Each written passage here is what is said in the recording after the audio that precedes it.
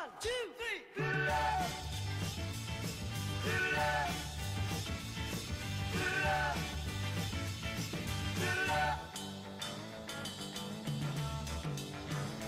I was feeling so bad.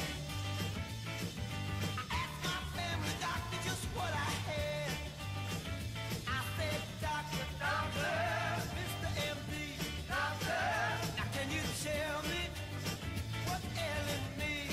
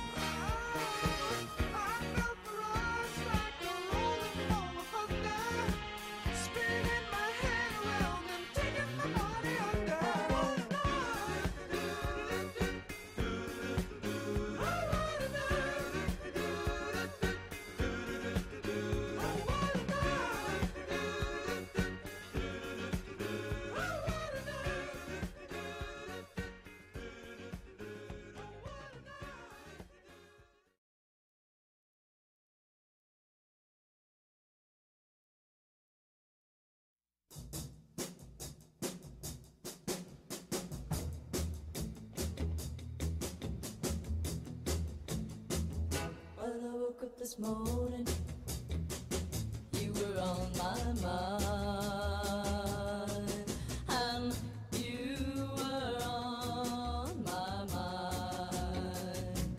I got troubles, oh, I got worries, oh, I got wounds to bind. So I went to the corner just to ease my pain, just to ease my pain. I got trouble, I got worry, I came home again. But I woke up this morning, you were on my mind, and you were on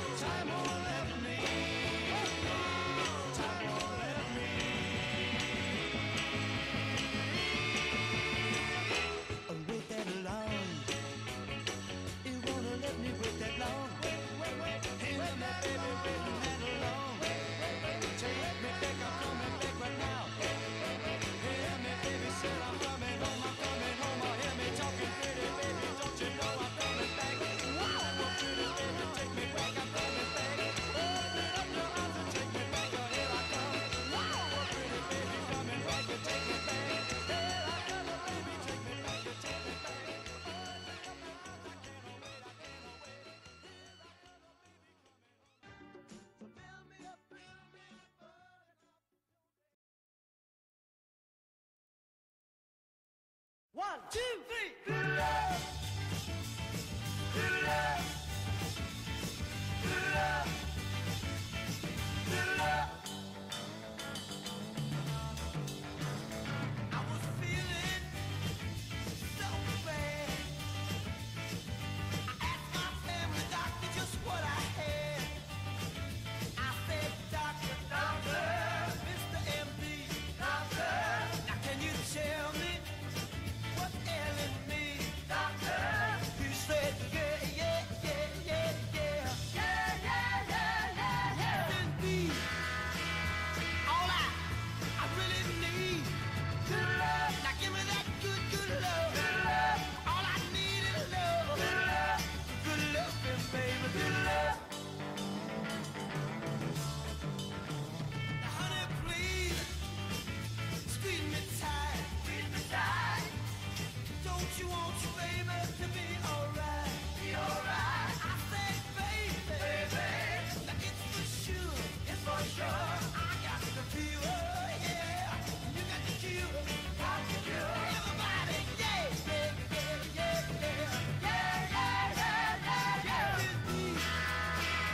All I really need is good love. Now come on, now give me that love. All I need is love. Good love, baby, good love.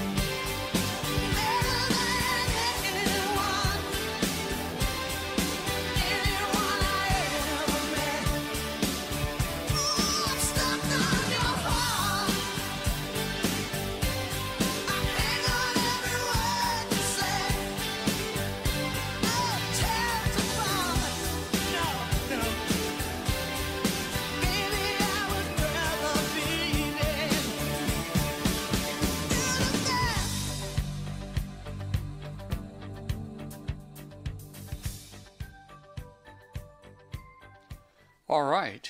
Well, welcome to Amateur Radio Roundtable.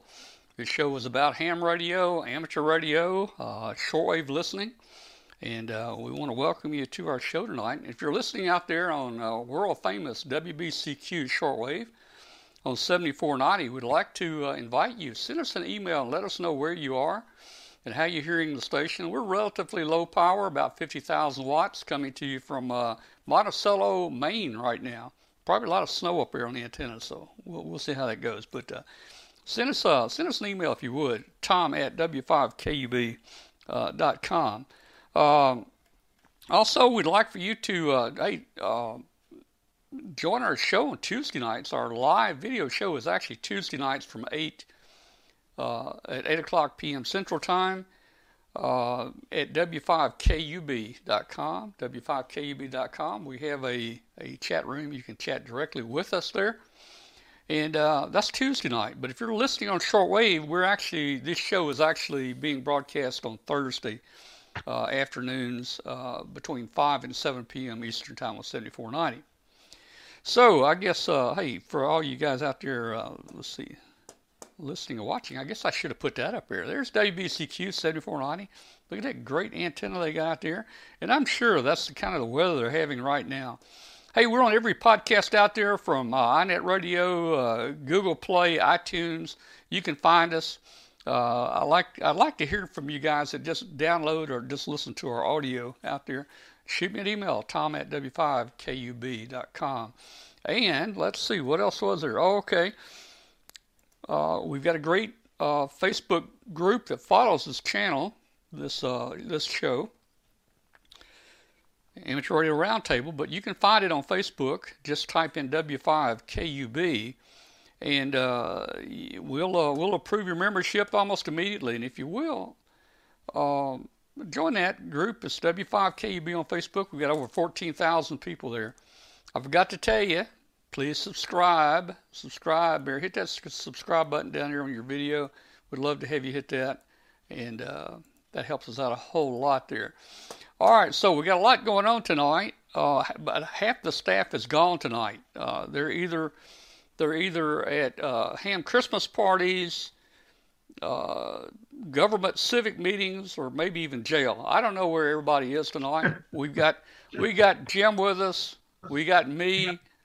We got our guest tonight, Will, with us from Texas, and I'm looking forward to that segment right there. So let me warn you guys, Jim may duck under the table at any moment. They're starting to drop them in.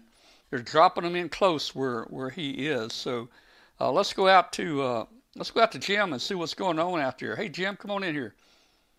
Yeah, it's we're supposed to get lightning. We've had several lightning strikes close. So the antenna is almost all the way down. It's fully nested in another foot or two. And I disconnected the equipment. So disconnected the coax connectors from the transceivers. If it gets to be really bad, I'm going to take the transceivers off the desk and put them in a chair, literally, physically remove them. There are devices called lightning protectors and lightning arresters. Well, I don't know if they would do much in a direct hit. Probably not. Hey, let me ask you a question here. I mean, we both have done this during a lightning storm out there. I've actually unscrewed the coax. Do you feel a little funny unscrewing that coax during a lightning storm? Yeah. Yes. Yeah. So I did it very quickly. Yeah, I do.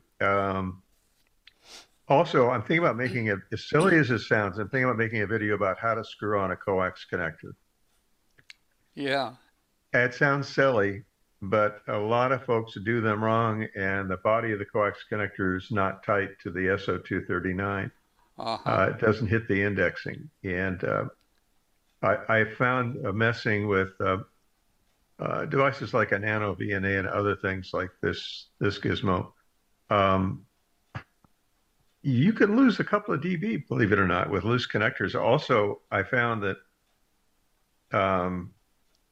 when there is RF on the transmit audio, you're on single sideband and there's RF on the audio, it's often a loose coax connector in the scheme of things, which is releasing RF into the radio room, and it's getting into everything. So, believe it or not, screw on a coax connector, I'm probably going to do that video. How to screw on a coax connector. All right. Well, hey, you got a segment in a minute. We're going to talk real quick in a minute about an amp you built and maybe some spurious or harmonics. We could talk a little about that. Yeah. Then we're going to move. Well, we'll come back to you in just a minute and do that. But let's just say hello to our guest tonight. We got Will Everett, N5 OLA. Now, hey, Will, come on in here. Did you say you're in Mexico or where are you? I'm down in South Padre Island, Texas. Okay. Down on the southern tip of, Corpus is on the north end and we are on the south end, down by Brownsville, Texas. Oh, okay. All right.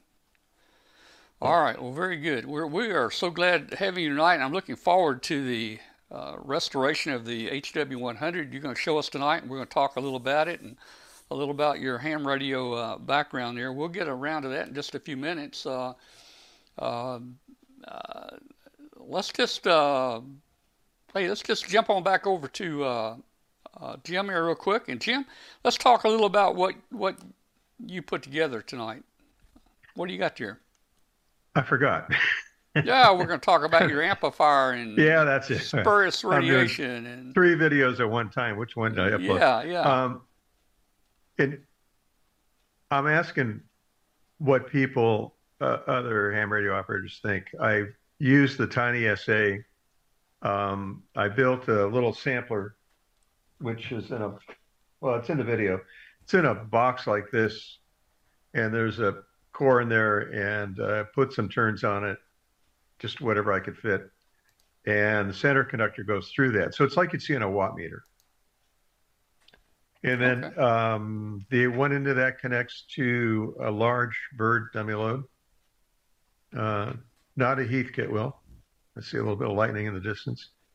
And then I use two 15 dB attenuators in the line into the tiny SA. And so I had the tiny SA sweep from like 3.5 to 60 megahertz. I wanted to see what the second harmonic looked like, if there was one, and how strong was it on my amplifiers. So that's what the video is about. How strong is that second harmonic? And could that be a problem? Okay, now this is a homebrew amplifier you built using a Russian tube, right? Yeah. Yeah, Tell it us a little is. about the power in the tube here, real quick. Maybe next meeting I'll show you the tube. Okay. It has a about a 4-inch diameter heat sink, and that comes off the top of the tube. It bolts into place, Hmm. and the tube has about 2,000 watts of plate dissipation. Gee. So it's sorry. Was there a question there? No. Okay, it has it can easily deliver 1,500 watts output with 100 watts of drive or so. And I built the amplifier around that. It's the chimney is a glass chimney you might see on a lantern, and that just happens to fit over perfectly. There's a blower. The tube actually bolts to the chassis. Wow. It's grounded grid, and there's a grid ring, and you bolt that to the chassis. And it takes 12 filaments, 12 volts at 3 amps. So not a big filament, and it fluoresces at high power. Okay. Yeah. All right. Well, I'm gonna try to put the video on, and Okay. it's less than 2 minutes, and we'll just take a look at it. It's maybe a little bit longer than that Yeah. now. Okay. Okay. Let's see if I can cue it up here and get it to play correctly. Let's see. Let me click a That couple. looks like me. Yeah. Let me see if I can click a couple buttons here. That might do it right there. Okay. Here we go. Get some audio on it. Your ham radio Elmer here on YouTube. Welcome to my radio room in Rocklin, California. Some guys in restoring equipment put them through the dishwasher. I didn't do that with my linear amplifier that I built from parts and pieces, parts of a Drake amplifier and other things. What I did do recently is I did a test of it with a spectrum analyzer, just a single tone at this point, and looked at the second harmonic, and I'd like to show you the results of that test. It was pretty simple to do. I'll describe how I did it. Results, I'm not sure if it's clean enough. Let me know what you think. So first I'll show you how I did the sample, and then I'll talk about the results. So here we go. So here's how I sample the RF, and it's really simple. I took a box, put SO239s on both ends, since I've used it for a number of things. There's a core in here, and the center connector goes through the core. I put about 10 turns of number 18 wire out to a BNC connector, and then this BNC connector connects to the other end of this this end connector goes to a bird dummy load, so I wasn't putting out any signal onto any band, just into here. And the dummy load is capable of easily 1,500 watts. Then there were two of these attenuators, each is 15 dB. They connect to the SMA, and I was able to adjust the dB of attenuation at this device on screen. So let's take a look at that and tell me what you think. Is it clean enough? Here we go. I'm going to run the video now. It's only a minute and a half long. Okay, so here's the first time I transmitted a carrier. It was trying to measure this between the peak and the second harmonic, about 35.5 dB, as near as I could figure looking at the screen. So that equals about 0.4 of a watt output on 10 meters, the second harmonic. So I did the test again, retuned the amp a little bit to see if it would make a difference. And this time, the difference between the peak and the second harmonic was about 35 dB. So at minus 35 dB in a 1500 watt transmitted signal, that's roughly about a half a watt. The calculation ends up being 0.47 watts, but about half a watt. So 1500 watts down 35 dB is about half a watt on 10 meters. So did some more fiddling to see if I could improve it, and here's the next test. Okay, the peak was plus a dB and a half, and the second harmonic was 32.5 dB down. So round numbers, about 34 dB reduction in the second harmonic, and that equals about 0.6 of a watt. So I didn't do a very good job reducing the harmonic content by retuning the amp.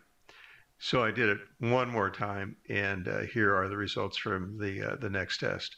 All right, so the last test, the difference between the peak and the reduction was about 34 dB.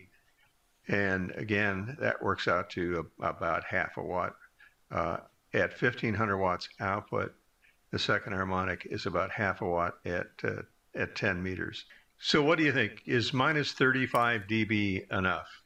If you haven't subscribed, please do that. Also, give it a thumbs up or a thumbs down. Put your comment below. I'll be reading through them. 73 from W6LG. All right. Well, okay. So I didn't see a lot of difference between your tests there. No. We were talking about, I've never really thought much, 60 years of ham radio, I never really thought much about how much attenuation, I guess the FCC standard is. As I mentioned earlier, I looked up on a website, and someone on a website said 43, let's see, they said it should be 43 dB down on HF, 60 dB down on VHF. Now, I don't know if that is a FCC rule or if somebody just threw that out there, but you're close at 35. You're very close there. So I think you'd be okie dokie there. Hey guys, if you will, go to Jim's YouTube channel. Just go to YouTube, and you can go to W6LG, and you can comment there, or you can comment. I think on our YouTube comment page there if you want to. Again, go visit Jim's page there. He's got a lot of great stuff out there. Well, Jim, I'd be interested to see that chimney and stuff you got on there. I haven't thought about it, but a chimney looks like the old-fashioned oil lamps. Is that what you use, the chimney from something like that? What's the real common brand of camping lantern? Coleman, maybe a Coleman. Coleman, lantern? that's what it is. So a particular Coleman was a perfect fit, and so I used a Coleman lantern. Yeah. Because the heat sink is about 3 inches tall, about 4 inches in diameter. And it's copper, solid copper. Is it copper or brass? It's brass, come to think of it. And it weighs a bunch. It's really heavy. It could be 5 or 6 pounds alone on that thing. But yeah. And the price on the tube, you could buy them for $150. Well, that's not bad here. There's a comment here in the chat room tonight.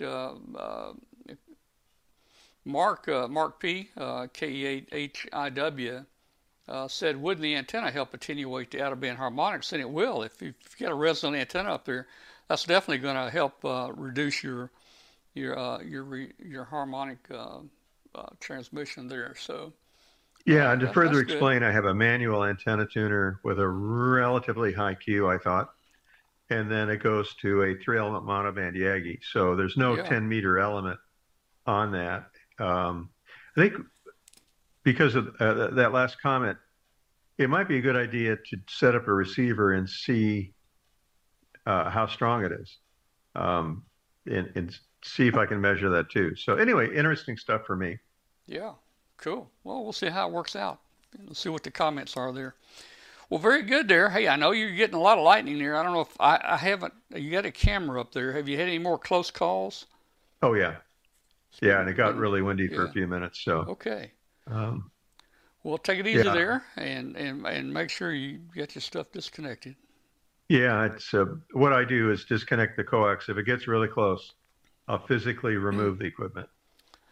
And as I've told people in here before, even my power, AC power, is disconnected through a double knife switch to my stuff because I've been hit before where it comes into power lines, and that can be just about as bad as coming in through the antenna, you know. I've been hit twice that way, Yeah, and yeah. on Wolf Mountain, and the lightning goes where it wants to go. So we lost a TV set here, and it ruined the electrical panel. I had to replace the main panel. Yeah, it came in my AC, and also I think it went out that I had a phone patch on there. We'll never have another phone patch on. Of course, we never need a phone patch nowadays, do we? So, that's kind of obsolete. So, just take care and disconnect Yeah, everything, and you'll be okay I'll dokie. bet Will has a phone patch. I bet he has a Heath phone patch, Heathkit phone You patch. think so? Yeah. Does it look like a lunchbox I kind of don't know. thing? Anyway, The handle on top? Hey, Will, you got a Heathkit phone patch there? I bet I've got 4 or 5 of them lying around Do you? somewhere. I want to see something. I only had a Yeah. landline. You know, I thought, you know what? I had a Heathkit phone patch, and I think I put it on eBay here this year. Hmm. Got rid of it. Yep. I figured there's some collector out there that was wanting a Heathkit phone patch, and somebody like you, look at all that stuff behind you there, all those Heathkits and Yeah, different things, man. no green. Yeah. All right. So let's do this. Well, let's just talk a minute here with you, Will. And hey, how'd you get into ham radio, man? What led you that way? When I was 12 years old, I went up to Nebraska to see my grandpa, and he was a World War II radio guy. His whole basement was just full of radios, and he was he was big on Heathkits, and the the one rig that I was not to touch was the HW 101 because that was his pride and joy. Yeah. And I got my ticket when I was 13, and I wanted a 101 badly. At that time, this would have been by the time I got my license, this would have been around the mid 80s, and the 101 was no longer in production. And by then, Heathkit had switched over to more solid state gear. Little did I know that when I bought an HW 5400 transceiver, that was the last transceiver Heathkit would put out, Hmm. uh, with the exception of the SS 9000, which I think only 200 of them sold. But um, yeah, I got into it through my grandpa. A lot of people did, I think. And as soon as I could, I was buying kits and building them because, frankly, with my McDonald's paycheck, that's about all I could afford. Um, so, and then I got out of radio for about 32 years. And it was only 3 years ago that I just kind of woke up like Rip Van Winkle Hmm. just to see what's going on in ham radio these days. I've been out of the loop, and my God, it's all so high tech now. And Yeah. watching Jim go through, his stuff, it's like, wow, this is it, everything is just so state of the art now. And so that kind of gave me a sort of rebound to the old vintage stuff because I know that a lot of people still like the old tube radios, but there are fewer and fewer people around who can fix them. And so what I wanted to do is figure out how I could be like my grandpa and raise the hood on one of these things and work on them because they were made for people to be able to work on without advanced degrees in electronics. Hmm. You got to know a little bit and you got to have some test equipment, but you can get by with a pretty rudimentary level of electronics and common sense. Yeah. I think when we built the thing, all you needed was a voltmeter. I think when you built it, right? Yeah, That you know, to you line could it. Yeah. all the better if you had a scope, but A Yeah. voltmeter and an RF probe will get you where you need to go. And Yeah. a lot of times when I'm working on these things, I try to use that old technology. I've got a vacuum tube voltmeter with an RF probe on it, and Yeah. uh, if I need to use the scope, I will. But I like to use the old RF probes. It gets the job done. Yeah. Well, the 100, and I know you do mostly the 101s, and we've got a video we're going to show in a minute where you're doing a 100. That was, I think it was the first 100 you did, and Yeah. there's not really much, hardly any difference between the 100 and 101. The 100, I guess, was the first one that came out. I was in the Air Force in about 1969, I guess. I was telling you guys before the show started that that radio came on. I saw it advertised $249.95 for the radio, and it was sideband had just been coming out, and I was on AM for years before that, and all the sidebanders were supposed to stay above. I forget what it was. It's been 60 years, but I can still remember hearing people say they calling them slop buckets and telling them to go up above 3,800 or wherever they belong. I remember that. But hey, sideband was the way things went, and I wanted a sideband rig. I got a $250 pay raise in the Air Force one year, and I said I'm gonna buy a $250 sideband rig, and I put that thing together, and I used that thing for many years. I homebrewed the power supply. I used it for many years. I even shipped it overseas and used it in Korea as HL9KT. And then, I don't know, 20, 30 years later, I sold that HW100. I sold it for $250 and I only paid $250 for it. So it held its value just really good. And mine is nowhere in shape like the ones you're going to show when you refurbish one. So, uh, how many have you been refurbishing? How many heath kits have you refurbished? And tell us a little about that part. Well, like you said, I typically restore the HW101. That's my rig of choice. It's the one I know. I've got an SB101 here, which is very similar to the HW101. It just has a different layout on the front panel, but the boards are pretty much the same. Hmm. Um, I'll also restore the HW16. I've got a few up there that are waiting to be restored. Um, but I try to, I don't know, rather than know a little bit about a lot of rigs, I like to um, cultivate a little mastery on just a few rigs. Hmm. But I'll tell you what, there's a lot to know, and I'm still learning. It's kind of like you start building a house while you're still in studying architecture. It's like I don't have the patience to just learn all the theory. I want to get in there and do it.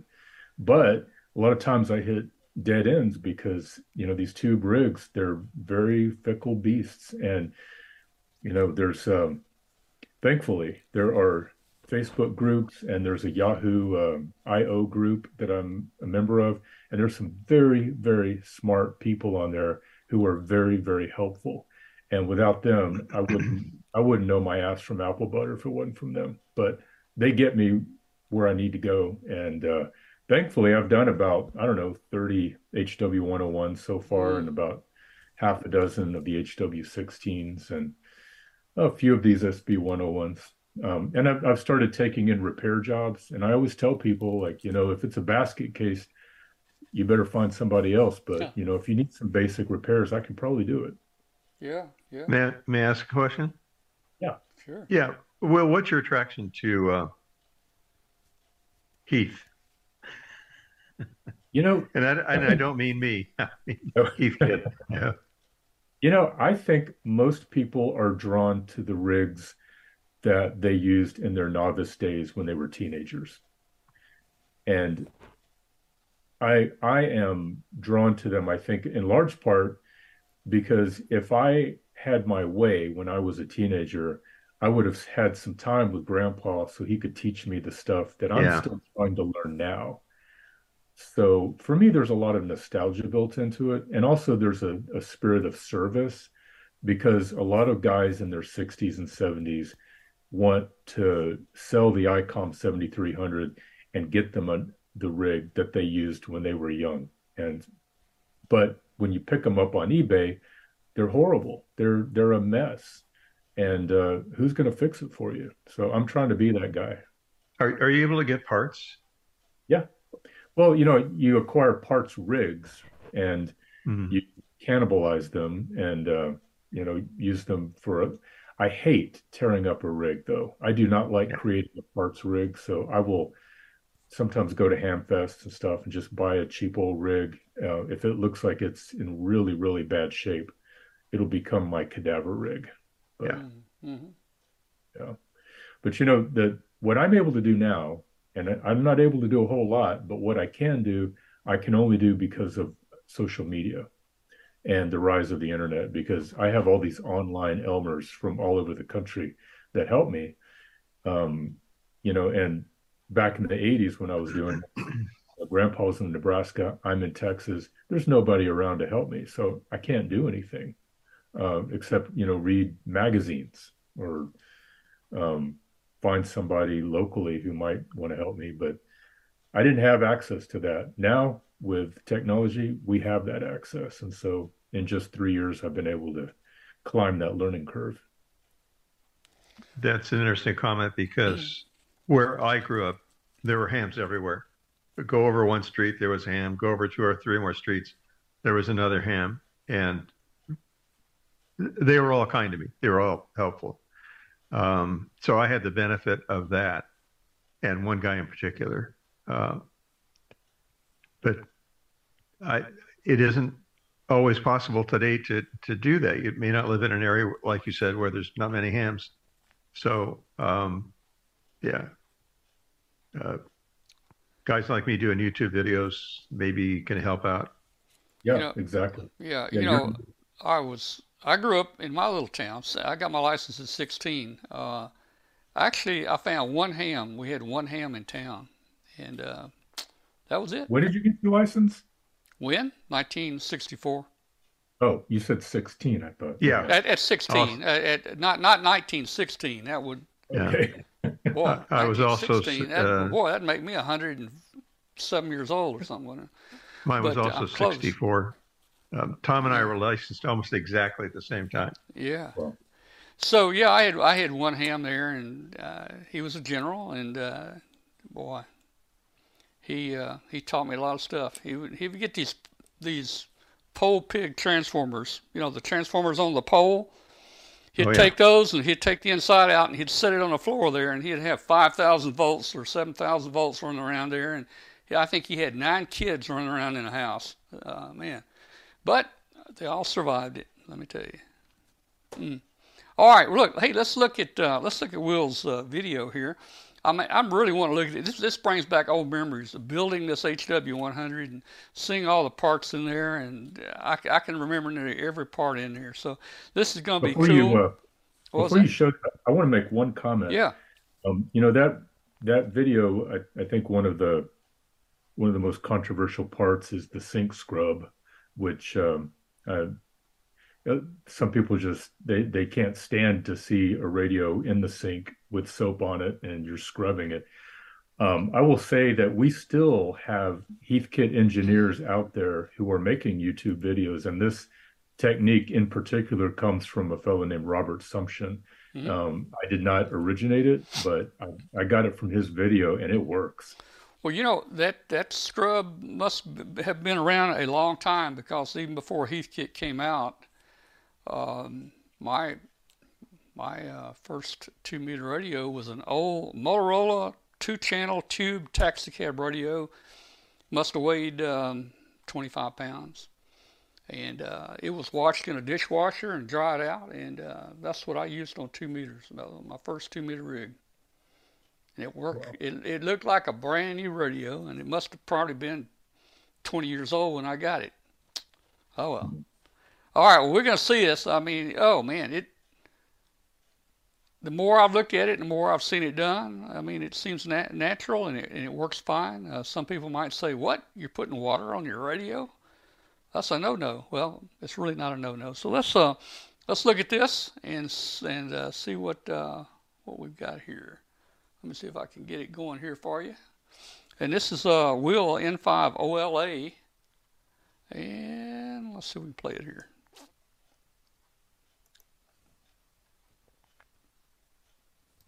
Hey, my name's Will N5OLA, and you're in my shack where all the fun happens and the frustration.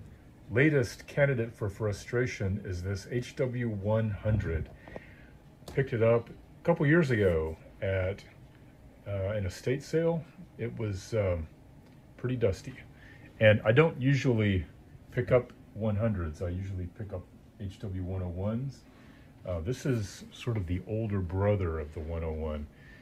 It's basically the same radio except for the lack of a CW filter and a different VFO tuning mechanism and one or two other little incidental circuit differences. But all in all, it's pretty much the same radio. So I'm going to power this up and just see what happens, and then we're going to go through the restoration process step by step, taking enough time to explain what I'm doing so that you, as a restorer, can do likewise. It's not a bad looking radio. These rigs were produced from 1968 to 1970, so we can figure on it being about 55 years old or thereabouts. Of course, the belts are in bad shape, got to be replaced. Everything's dusty. We expect that. Looky there, this rig had some professional attention back in 1985, so that's a good sign. This might be a good candidate for restoration. Let's fire it up and see what happens. That's a good sign. We want that to start creeping back down as it warms up.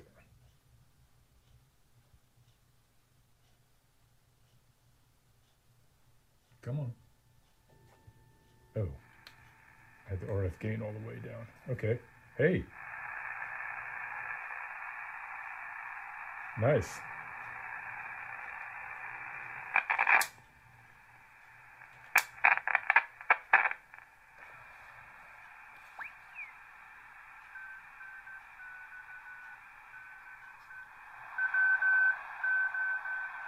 Awesome. Let's give it a bath.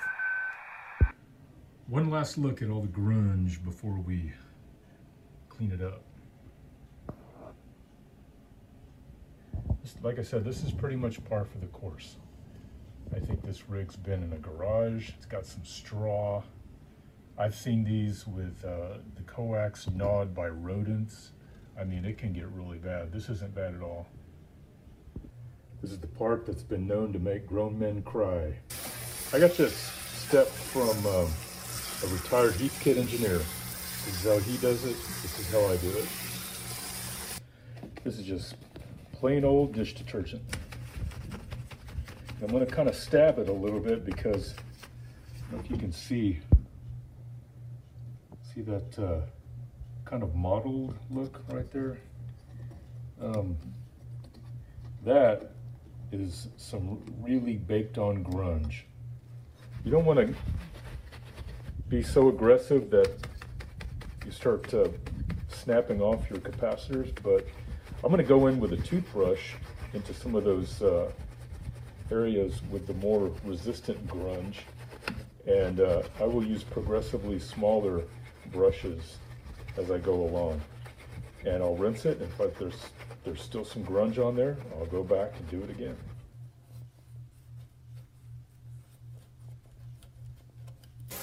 And then same thing on the underside.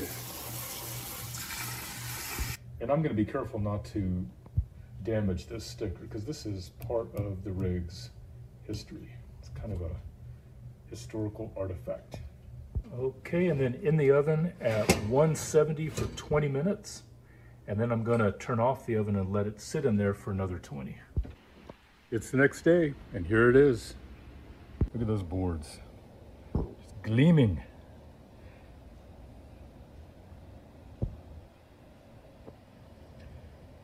let it spend about 10 hours on my back porch the next day after the oven drying. So I'd say it's ready for the next step. Next step is to check every resistor.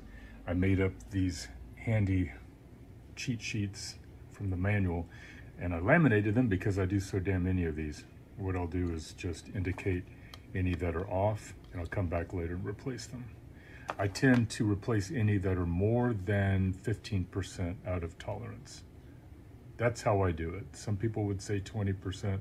I think 15 is a good. Here's an example. 4.7K tests 6.35K. My math, oh, it's not very good. I'd say that's over 30% off. Let's change it out.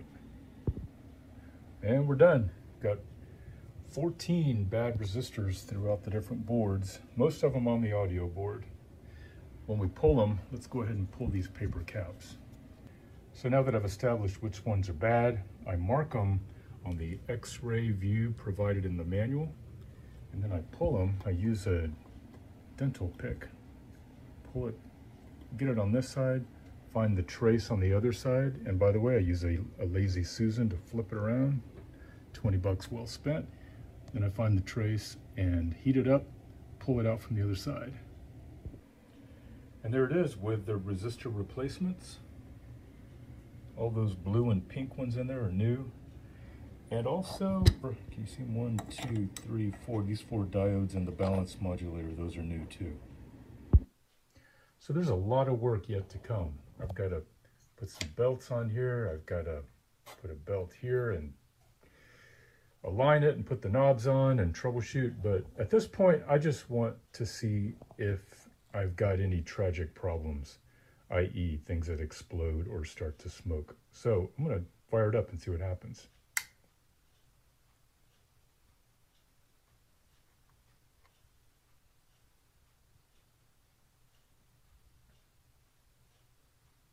And it went out. Okay. So no power getting to the voltage regulator. I would say most of the time the problem is something mechanical, like a bad solder connection. And right here, see on this side how the wire is moving in place? Not good. I'm going to resolder that. So this pink wire, it should be red, but this is an old rig, so it's faded. It's pink, and this is where it comes in from the power supply with 320 odd volts, and it goes up here to the voltage regulator tube, OA2. And guess what? I'm grounded to chassis here, and uh-oh, something's wrong, or it's shorting. So let's follow the schematic and find out what I did wrong, because it wasn't doing that before. So obviously I screwed up somewhere. Let's see. Okay, here's the problem. I checked all the resistors that I installed, and I looked at this one, and check this out. See where it's shorting to ground? Let's clean that up. I should have caught that before, but I'm gonna fire it up again, and this time I want to see that meter peg out. Beautiful. Come on, that's it. And as it comes down, we should start to get some sound in the speaker.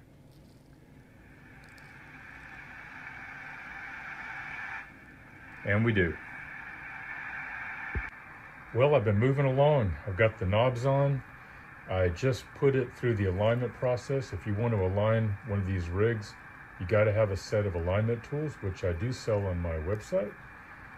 And I'm noticing right away one conspicuous problem.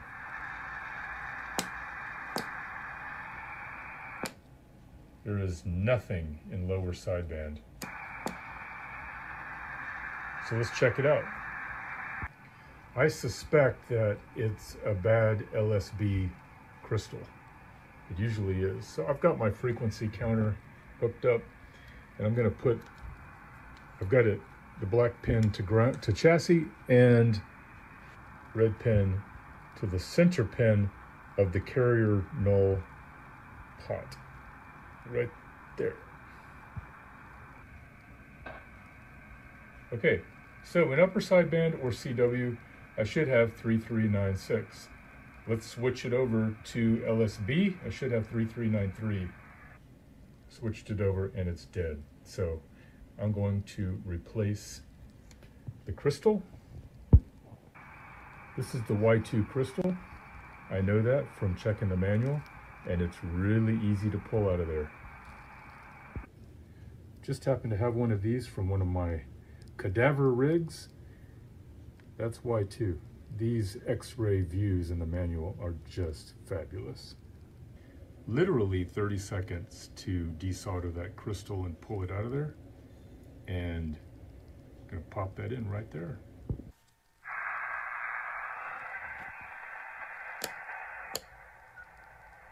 And I did it. Very good, Seth. I got it. Thank you for the call. Have a good evening. QRZ, Whiskey 6 Golf. November 5, Oscar Lima Alpha. November 5, Oscar Lima Alpha. Thank you for the call. Another nice signal. 59 plus 20 over the pileup. Name is Nick. November India Charlie Kilo. Awesome. One thing is bothering the hell out of me. That. And as it happens, I know a guy who sells these insets. And there we go. Man, the details really make a difference. Is the buyer of this rig going to know that I spent $1 to get that metallic inset on that knob? Probably not, but I know. So it looks good, it works great. But now we got to do a couple pieces of fine tuning, and that starts with neutralizing the finals. Very important step. And I'm going to do it in a way that's not given in the manual. This is the alternate way. This is given in the heathkits service bulletins. Hopefully I have put a link to this page on the YouTube description, because this is how you do it. Don't forget to install the tube shields like I almost did. 3 tube shields, 1, 2, 3. The next alignment step involving the RF probe is nulling the carrier. This is my ugly little homebrew RF probe. I've got it grounded to the chassis, and I'm just going to remotely clip it to the antenna input. I always do this with the radio off because I'm terrified of touching any of that stuff. So, good idea to leave it off. I've got the mic CW level all the way counterclockwise, the pre-selector where it needs to be, and the final where it needs to be. Now I'm just going to key the mic and see if I get anything on my meter. Oh yeah. We don't want that. That's the carrier null pot. And then here is a carrier null trimmer to fine tune it. I'm going to start with that one. Made a discovery. I'm turning the null potentiometer back and forth. I'm not getting any change. So this tells me that I got to replace this guy. And that's a very common repair on these old rigs. This pot doesn't stand the test of time at all. This is where that 200 ohm potentiometer mounts to the underside of the modulator board. What I did was I just clipped off the leads, desoldered them, and I'm going to leave that in there because otherwise I've got a big gaping hole. This is electrically the same thing as that, except it's modern. It's a 20-turn 200 ohm potentiometer. I like to mount it with the screw away from that tube. Makes it a lot easier to adjust it. And there it is. Okay, I've reattached the RF probe to the antenna input, and let's try it again. Click. Oh, yeah. I'm gonna go ahead and turn this. And now we're bringing that carrier oscillation as far down as it will go. Well, that's about it. I'm going to check it out on all bands, make sure it's got full output, and then turn my attention to the cabinet. So the cabinet is salvageable. It's not great, but I think I can clean this up and bang out some of the dents and use a little touch-up paint and start out by just giving it a good bath. I'm going to give this a light sanding, and then I've decided I am going to paint it. Right here is some touch-up paint that I had. It doesn't look good up against this green. However, it's pretty close, and I think I can get away with painting just the top and leaving the bottom, just cleaning the bottom. I don't want to paint the bottom half of the cabinet because that's where the silk screening is, and I hate having to run out the lettering on a label maker. Ugh. So I'm going to lightly sand this and then prime it and paint it. I ended up with a custom matched paint that I actually sell these on my website, n5ola.com. This is the Heathkit Green. I also sell a paint for the SB line rigs. I've got them in spray paint and also in little touch-up bottles. Well, there's the final product. I really am happy with that. It does have some shiny patches where the old paint was gone. And there's also, you can see where there were gashes in the old paint. Those are still kind of showing up faintly, but you know what? I think that's quite nice. I'm really happy with that. And it's a pretty good match with the bottom part of the chassis. This is the silk screening that I didn't want to lose by having to spray paint this part. And I won't have to. Well, that's it. She's all put back together. She's tuned, aligned, and ready for action.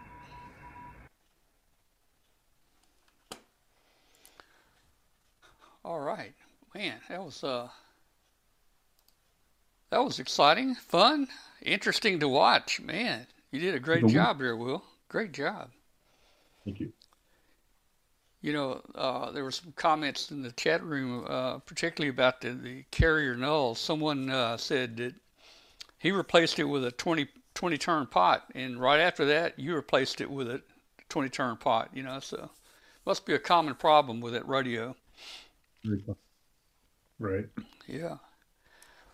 Well, hey, man, it looks great. Let's see, you got a website out there, I think. Do you have some parts, or what do you have on your website in case people are interested in trying to restore a Heathkit? Do you help them any? Yeah, well, what I try to do is make things available to other restorers. So, for instance, I got some one of my buddies on the Heathkit Facebook group. He got some Heathkit paint custom made by myperfectcolor.com up in Colorado, I think, or somewhere. Mm-hmm. And they still had the formula. So I said, hey, I'm going to buy 100 cans of this spray paint and give me a bulk discount, and then I'll resell them to other restorers. I don't make a lot on it, but that's not really the point. You know, people want to restore a rig. They don't want to restore the inside and have a crappy outside. So yeah. So yeah, I try to sell stuff that they need, like alignment tools, things that are kind of hard to find, or you know, I think I'm slowly becoming kind of a one-stop shop for Heathkit restorers. Well, and the website is n5ola.com. Yes, sir. Yeah. Okay. Someone was asking in the chat room, can you do modern radio equipment like that? I'm just trying to think. I wouldn't see why you couldn't. Do you know anything about the new solid state stuff? I wouldn't have any reservations scrubbing down a solid state rig at all, as long as it's nice and dry before you power it up. That's the main thing. Yeah. So. Well, you know, you put it in an oven, I think you said 140 degrees or something like that. Is that right? I put it on the lowest setting I have, which is 170. Oh, okay. So I'm just thinking it's probably nothing in a new, well, hey, a new modern rig, I don't know, they may use some plastics or stuff now, I don't know if the 170 might be damaging to that or not. I don't think so. I Yeah. wouldn't worry about it. Yeah, I'd hate to throw it in there and the front of the estimator melt off, but maybe 170 is not too awful hot, so yeah. Well, hey, That's not all that hot. oh, it's not? Well, I No, guess I, I not guess it really. gets that hot out west, doesn't it? Yeah, yeah, in Texas they get to 170 degrees. Oh, wow. Yeah. Well, yeah. Okay. On my back porch by the bay, it's in the summertime, I put rigs out there and they are dry by sunset. So, but I do try to give them some time because, down in the coils and stuff, you're going to have some moisture and you don't want any moisture left at all. But when you fire Yeah. that thing, Well, Hey, Don, Will, Don just asked in the chat room, how does the let's see. He asked about water affecting the IF transformers, or those CAN transformers, and you just answered him almost when he put the question out there. Water does get in there, but when you restore, you don't try purposely to get water inside the coils, but we know no. water gets in them, and you got to let it dry, right? Yeah, and you do want to get them clean because dust gets collected in there. I have literally found mud daubers nests Mm, inside those transformers. So you got to clean them out, but they're usually the last things to dry. And back when I first started doing this, when I didn't quite know everything that I should have known, um, I would power them up a little prematurely, and you would know that the transformers were still wet because there would be this crazy crackle. mm, But within a few hours, that crackle would go away and it'd be fine. It didn't destroy. interesting. Yeah. Yeah, you do want to get them really dry before you put them on the air. Yeah. Did I you have a have? question. Go ahead, Jim. Thanks, Tom. What soap do you use to? Is one better than another? You're using a detergent versus like a hand soap or something. Yeah, Is that right? they're just using dish detergent like Dawn dish soap or something. Um, some people put them in the dishwasher, and I don't do that only because I want to be very specific in um, my brush work. I want to get the brush in there where it needs to go. And once I've got it scrubbed, the dishwasher is kind of redundant because I've Yeah. already cleaned it. Yeah. If you're not getting in there with a brush and you throw it in the dishwasher, you're not going to be happy with the results because Hmm. you Do you have run. a recommendation for the brush? Like Oh, us? well, what I do is I start with a big, like a 2-inch paintbrush, and it's got to be kind of soft. You don't want the real stiff bristles. And then from there, I go down to a toothbrush, um, and I'll take just an old toothbrush and bend it like that, and just get it down in between the resistors and things. And then if I've still got a lot of baked on grunge, I'll get an artist paintbrush and just go in there with a really fine tip and just scrub it out. Um, is all that scrubbing necessary for the radio to work? Probably not, but why half do it? Why leave all that crap in there? My other question is potentiometers, and I guess switches to some extent too, like band switches and things like that. Are you able to clean them and get them back into service, or especially like a band switch that can Yeah. be really hard to replace? What you got there? Oh, this is just a hardware store contact cleaner. And Hmm. that is one of the steps is spraying those wafer switches and getting those contacts clean. It's a really important step. So many things that are not working suddenly start working when you've got clean contacts. Um, as well as the relay contacts. You got So, a question here about rust. What about rust? well, I I'm gonna be putting a video up in the next few months about the rustiest rig I've ever encountered. Every screw in there was so rusted you couldn't even get a screwdriver in it. Hmm. Hmm. Um, Now, the most components don't actually rust. You're not going to find rusty resistors and things unless it's been in like submerged or something. Yeah. Um, Well, but let's talk about resistors and capacitors for just a minute. I saw you testing all the resistors, and I'm sure, those weren't high tolerance resistors when they were put in there, and after 30, 40 years, they are going to change. But when you test them in a circuit like that, they're across other circuitry, and that's going to change the resistance value. So to me, it would seem hard to tell if they're really out of tolerance just because they're going to be paralleled across other resistors. So I guess you go for the ones that are off the most. Have you ever gone back and rechecked a replacement one that you thought was off by 30% and it still checked the same? Well, okay, here's the thing. When resistors go bad, they go up in value. Hmm. And that when typically when they're in circuit, they're going to be below value Yeah, in concert with the other resistors.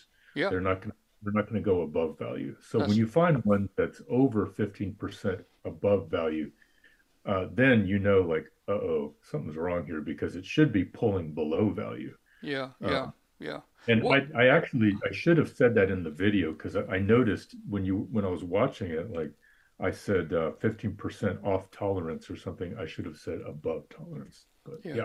What about capacitors? I didn't notice you really changing any in this case. Well, the little ceramic capacitors, they're pretty reliable, and the Hmm. mica capacitors, they're pretty reliable. Yeah, Uh, I will only deal with those if I'm troubleshooting and I find a problem and the schematic points me to a possibly bad ceramic capacitor. hmm, I'll pull it out. The only way to really check them is to pull one of the legs out and check them. yeah, And um, even when you check them, sometimes they're mischievous. Sometimes they test fine, but they're yeah, not. yeah, Not all the time. They're leaky. It's frustrating sometimes. But yeah, yeah. All right. Well, hey, it's been really interesting, man. Thanks so much for being with us tonight. I think you'd mentioned you may have to go check on some work that you're having done, and we really appreciate you coming on our show tonight and showing this. I oh, think thank it, you very much.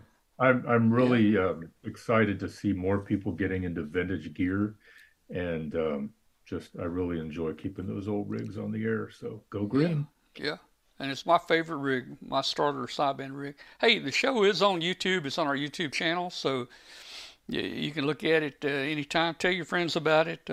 Just go to W5KUB on YouTube, and they'll see our weekly shows. And the week will be, what is it, 12, 12, 19, 23 is the date on it. So pass the word around, and man, we appreciate it. Thank you so much for being with us.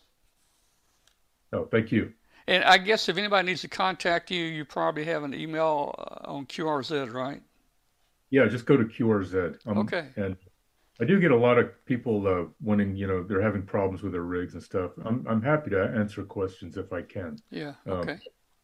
Caveat, I'm still learning a lot of this stuff, so I'll do my best. All right. Well, very good, man. Thank you so much. Yeah, thank you. All right.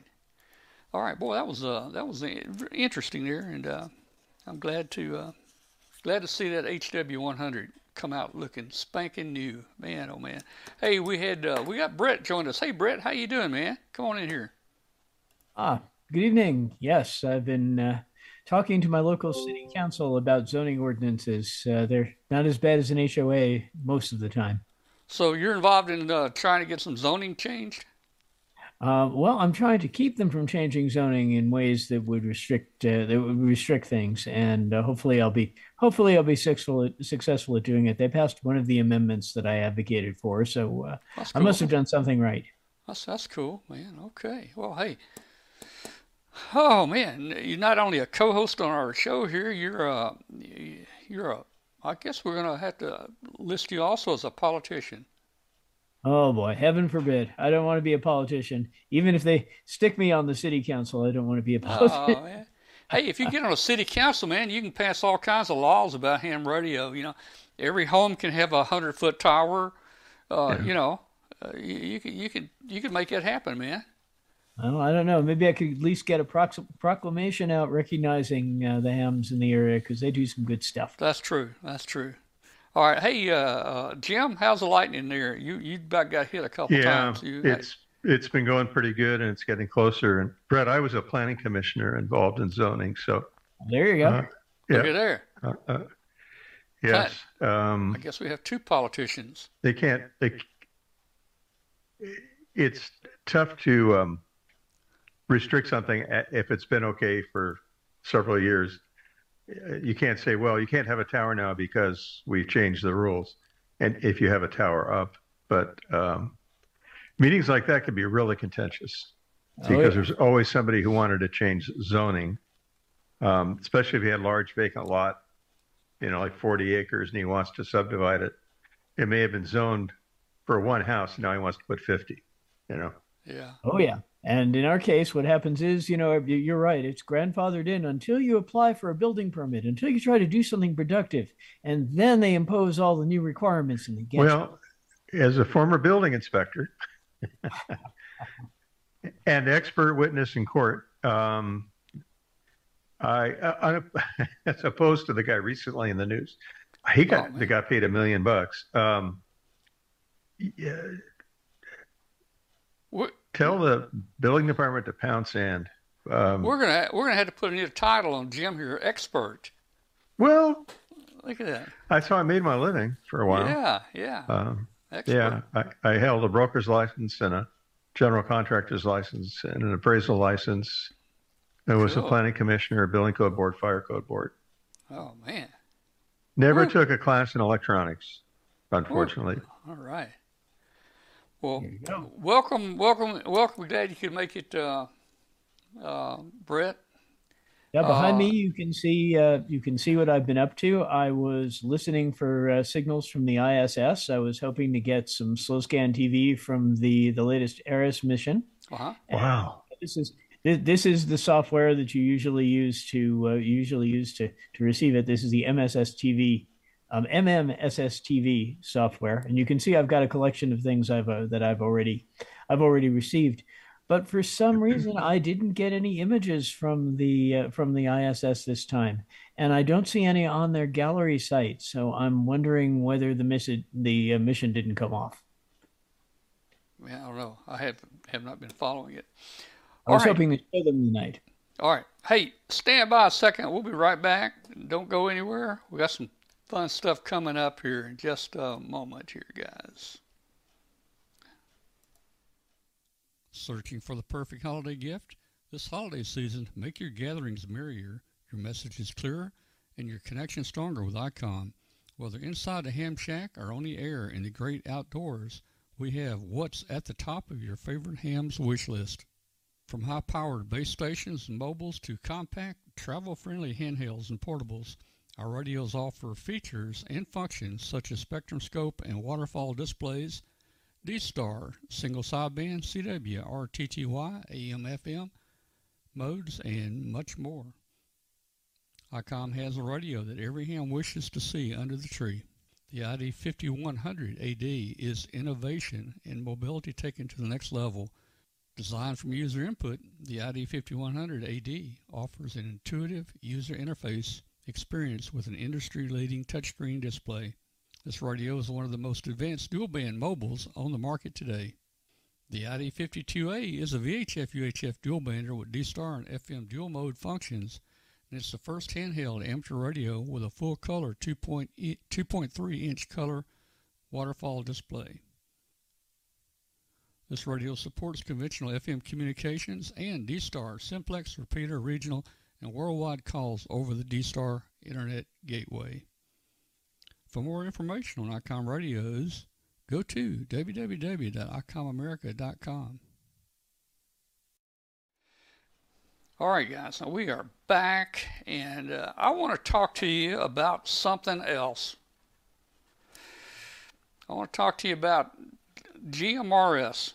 I've got a friend at church, and he kind of wanted, when the grid goes down, everything, he wants to be able to talk to his family, and I tell him that's just about impossible, and he says, well, hey, you ever heard of a Bofang? And I said, yeah. I've heard of Bofangs.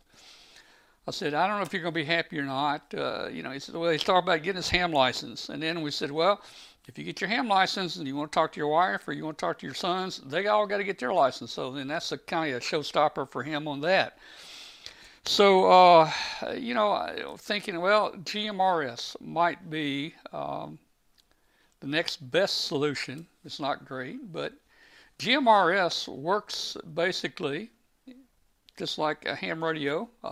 It's on 462 megahertz UHF. It's channelized to make it simple. And they do have repeaters. Now, there are not many repeaters around, but you can put your own repeater up if you want to with GMRS. So, I'm telling him, that this kind of stuff is line of sight, guys. And if you really look at line of sight, if you're holding a handy-talkie at 6 feet in the air, line of sight is not very far, just a few miles. Plus, if you got buildings in the way, it's less than that. So, the interesting thing, you see these FRS radios and GMRS radios at Walmart and places, and they say long range, 32 miles and so forth. Well, that's from a mountaintop to a mountaintop. And in fact, I was looking at some information lately, and they're starting to kind of put in the description there, hey, you might can do 20 miles mountaintop to mountaintop, and then they say, oh, you might get 8 miles on the ocean, and then on land you might get 1.5 miles. So they're kind of coming back to reality here. We know that handy-talkie is not going to do 30 miles. So anyway, going to get him started with GMRS. Now, GMRS requires a license. They've come down in price. The license used to be $75 for 10 years. The price now is $35 for 10 years, and that includes your entire family. So that's a good match for him, his family, to use it. The fact that it's operating in UHF and there are some repeaters out there, kind of like ham, it kind of is a better match than nothing, I guess. So, look at here what I've got, guys. I applied for me a GMRS license, and I've got a radio here. I'm going to unbox it real quick. Oh, it's green. It's called Radioddity. I got it from Radioddity. Okay, we're going to unbox it in a minute. But I was having trouble. See, I've been a ham so long. I have an FRN number. FRN, is that right? FRN? Yeah. The FCC gives everybody an FRN number. Well, I've had mine so long, it didn't really have a password or a login with it. Back then, they didn't do that. Well, now when you create an account, you got to have a password and login, and then you got to associate that FRN number, your ham FRN number, to your newly created FCC license. So I was having trouble associating it. It wasn't coming in, and I did have a question that you could ask, and it was my mother's maiden name. And the problem I had there was I kept getting a failure because I was capitalizing the name, and I found out later that there was no capital on it. So anyway, I called the FCC. Now here's my experience with the FCC. It was great. I called them. The phone answered pretty quick. I was on hold maybe 45 seconds, and then I got a person. Now, I don't know where that person was, but I got a person. And that person was very helpful. That person told me exactly what I needed to do. She sent me an email with instructions, and I was able to associate my FRN number with my new account. Everything went fine. Then I went to the payment page, and I gave a credit card, and I paid my $35 for my license. So I'm going to have a new call here pretty soon. Something like I don't know, WX04295 or something like that. That'd be weird. But anyway, on GMRS you have to give your call letters every 15 minutes. On FRS I don't think you have to. Now, FRS channels are compatible with GMRS channels.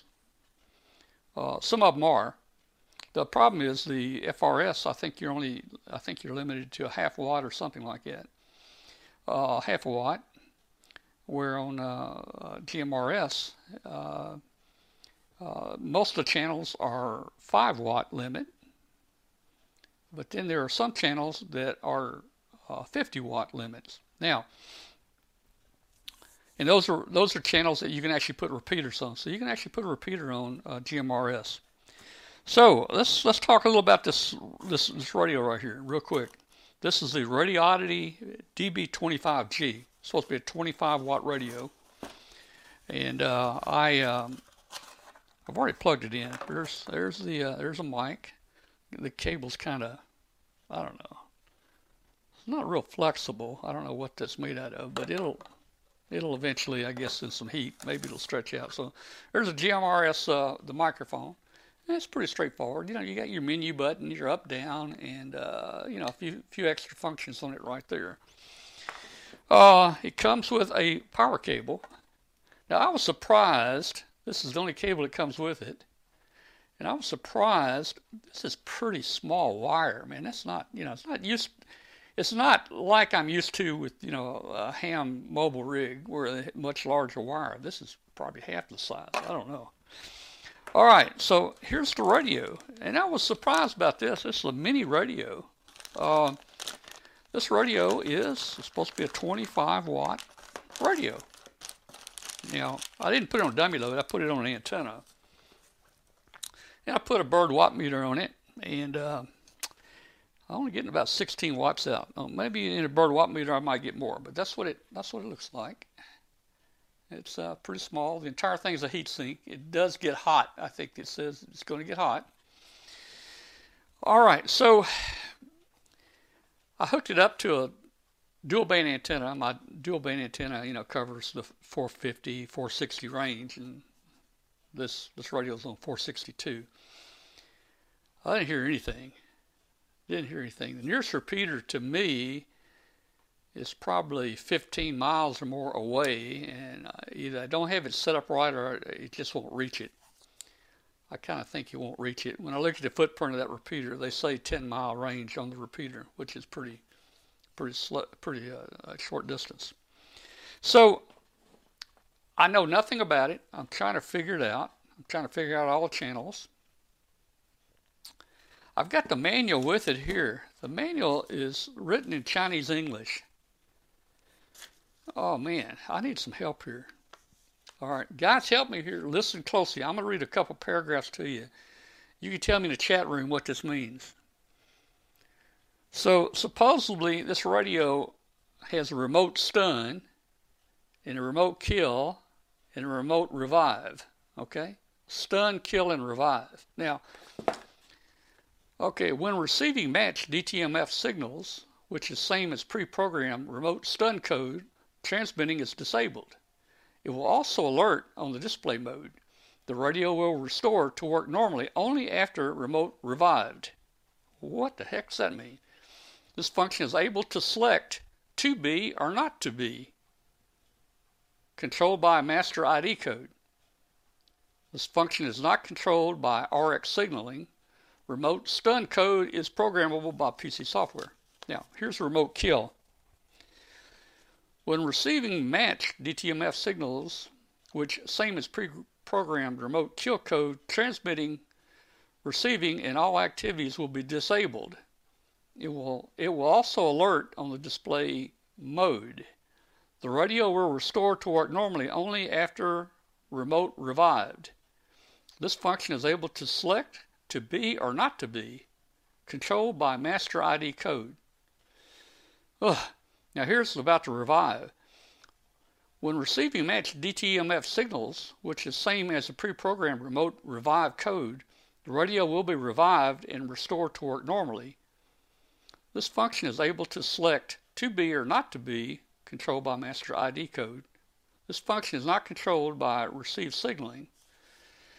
Guys, I don't know, man. I mean, it sounds like English, but it don't make a lot of sense to me. What do you think, Brett? Did you figure all that out? Sounds like a factory reset to me. Probably restoring the thing to defaults. I don't think it's the factory. Well, I don't think it's a factory reset. I don't think it's that, but I'm not sure what it is. This,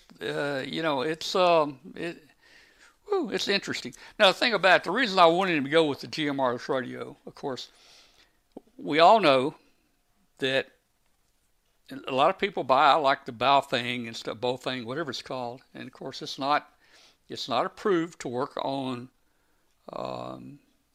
GMRS frequencies, although we know we can program it and it will work there. But legally, it's not supposed to work. So that's the reason that I told him let's go with the GMRS radio, because on the GMRS radio, I can receive out of GMRS frequencies. I can receive UHF on here, different frequencies like ham. I can receive the weather, the NOAA radar on here, NOAA weather on here, and so forth. But it's simple that it's channelized for GMRS, like channels 1 through 29 or something like that. So it makes it real simple. Instead of trying to program a frequency for a specific channel, the GMRS already has specific channels that are programmed. So this guy knows nothing about radio, so I'm trying to keep it very simple for him. So I've got me a GMRS here. Let's see what the chat room might have said here. Let's see. Anything got a road? Sounds like Shakespeare's involved. Yeah, I think Shakespeare was involved. There are a lot of to be and not to be in the manual here. So I noticed that myself. I don't know. It's going to be interesting to get going. We'll see what happens. So GMRS. Do we have any GMRS users in the chat room? That is the question. GMRS users in the chat room.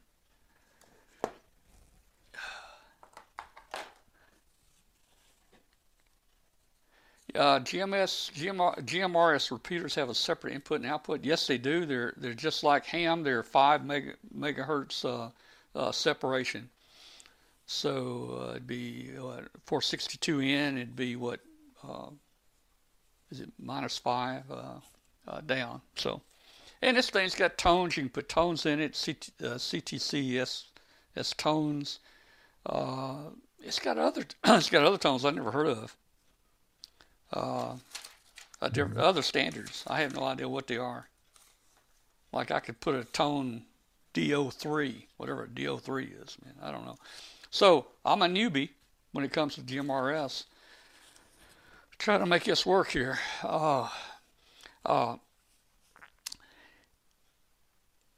It's hard for somebody to. They think they can get them a radio and they can, talk wherever they want to, and it just.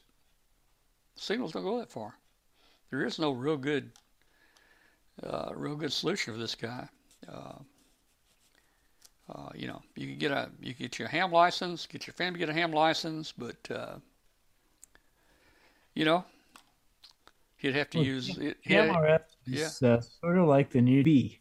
Yeah, it is. It is. Way he used to be licensed, and it requires about as much knowledge of radio, which is good and bad. I can all of my VHF rigs can tune and scan GMRS channels, so sometimes I listen. Yeah. A lot of truckers are using it. A lot of off-road is going this now. Your Jeeps and your off-road stuff, your ATVs, they go out in the deserts and the mountains and they use this, and it'd be good for them. It'd be good for that application. So I don't know, guys. Wow. I'm gonna try to see if it. Yes. One important thing, by the way, about GMRS that might motivate you to get the license is that you can do business over it.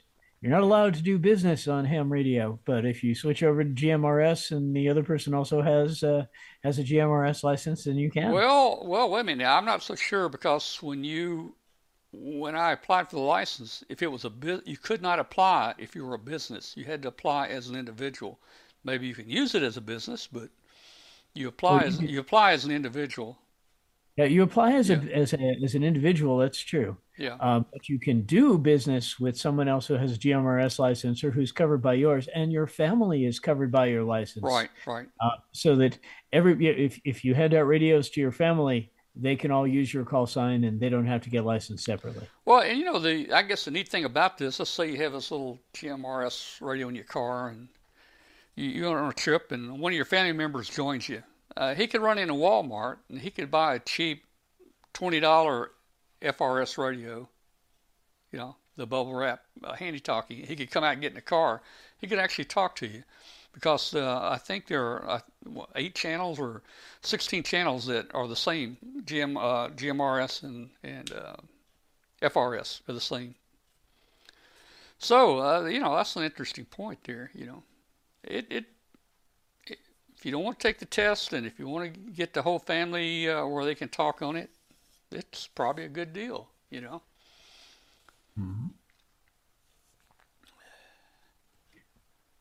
And of course, there are some hams who illegally, well, they're kind of skirting the rules. Who go ahead and unlock their VHF rigs so that they can Yeah, also go yeah, on GMRS channels. That's not legal, but no, it's not really enforced. yeah.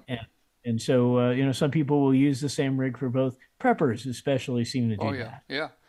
Don asked, does the family have to have the same domicile? I kind of think so. It probably makes sense. I mean, this guy I'm helping out, he's like almost 80. His sons are in their 60s, and they have their own family living, a different home. I doubt his sons are going to be included in his license, so he's not counting on that. He said his sons can get their own license. And at $35, that's $3.50 per year, is what it costs you. Yeah. You mentioned preppers. Mm-hmm. Would it be of any value to a prepper in most cases? I guess it's a poor sentence. How valuable would it be to somebody who's looking for a prepper type communication? Because you're only a couple of miles at 400 megahertz, or maybe 5 miles. If there's no obstruction, if there's trees or Yeah. houses or other stuff, Yeah. Well, you and may only be good for blocks. So if you're trying to get a hold of your wife who's working somewhere, well, yeah, by the way, that's exactly right, and that's the reason that he wants to get into this. He's kind of a prepper in the background. He's afraid, the grid's going to go down. He's afraid that everything in the world's going to stop, and he wants this. And I'm telling him, I said, look, this thing's going to be good for 2 miles. There's not a radio that you can get that you can just pick it up and just talk to your son 30 miles away easily. I mean, even on ham radio we could do it, but we're going to have to try different bands. We're going to have to know the time of day. You're going to have to know the frequency for each to be on. I mean, it's not that easy. Another thing that seems to come up is when the SH hits the fan. There are a lot of websites dedicated to that. And no offense, but the likelihood of that compared to a tornado, an earthquake, a fire, a flood, and I've been to several of those as a ham radio operator, fires and floods. Those are common and fairly likely in some neighborhoods. So, and then I'm not going to use that word. Where people, I don't know what to say, where people do dumb things, I think that's less likely than a flood, a fire, an earthquake, a tornado, a hurricane, that kind of stuff. Yeah. Hey, hang on just a second there, Jim. We've got 2 minutes till we go off for shortwave. I need to make a quick announcement here. You're listening to Amateur Radio Roundtable, a show about ham radio and shortwave. We're glad you're with us tonight. If you're listening on WBCQ on 7490, join us next Tuesday. Join us on our video show Tuesday nights, 8 p.m. on W5KUB.com, or you can hear us on Thursdays, 5 to 7 p.m. on WBCQ 7490, every Tuesday, 7490 at 5 p.m. Eastern Time. Thanks for joining us. Send me an email if you're listening to the show. send it to Tom at w5kub.com. And I think I got that in before our show goes off. So we're back to talking about a little about prepping and communications, And he asked me, he says, well, what do you think about satellite phones? Should we get satellite phones? And I said, man, you get your satellite phone, it's going to be expensive. You're going to have to pay a monthly fee for it. And I said, hey, you get an EMP attack over the United States, it's probably going to take all the satellites out anyway. So, why have a satellite phone? So I don't know. In a true dire emergency, we have no idea what's going to work and what's not going to work. It's just good to be proficient at everything. And even then, your immediate concern may not be communicating with somebody far away, so it may not help you anyway. Well, that's true. Since I guess we've never really had an EMP, I'm not sure exactly how bad it will be. I'm sure it will be bad. But to what extent, I don't know. Supposedly it's going to take out all the computers in all the cars. So if you get a car, and my friend, my kind of prepper friend, he knew this. He says, yeah, if the car is after 1984, it will take it out. So, okay, based on that information, if you want your car to run, it's got to be 1983 or newer or older for that car to run after an EMP, guys. Just think about that. You need to have an HW101 on the inside. That's true. That's true. There will be. That'll work. There will be that. Yeah. But the result of that kind of thing happening would be incredible because, for example, I have an oxygen machine, which I'm going to go get on as soon as I get through here.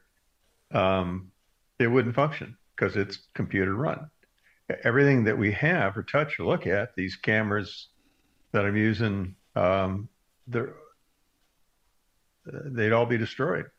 We can't assume that. The EMP is overrated. The destructiveness of it is overrated. I think it is. I think it is. But I think it'd be very severe and very bad. But I don't think it's going to wipe the entire United States out. I think you'll have pockets of places where things will be okay. There may be people behind a mountain that it doesn't even hit. Unless they do several, I don't want to go there. Yeah. But I was just thinking, okay, if there are lots of EMPs at the same time, if a different, I don't know. Yeah, It's not going to take out all of your electronics. It will probably take out random pieces of gear that happen to be on at the time, especially things with antennas on them. But there's no real way of telling. It'll probably, you know what? That's a good point. It'll probably be like lightning hitting your power lines and your phone line and your antennas at the same time. Brett, do you think if you shorted the input to a transceiver and if there was something like that it might be saved from total destruction because you shorted the input? What do you think? It might, or the surge might come up the power line and get it anyway. It is really hard to tell. I do know that I have on my HF radios, I have surge protectors I showed a couple of weeks ago, which actually have EMP in the part number and are supposed to be able to protect against EMP of some intensity. Those are metal oxide varistors or MOVs or? They are combinations of neon tubes and capacitors and inductors. Oh, okay. Will they really work? I don't know. They're making the claim, and let's hope we never find out.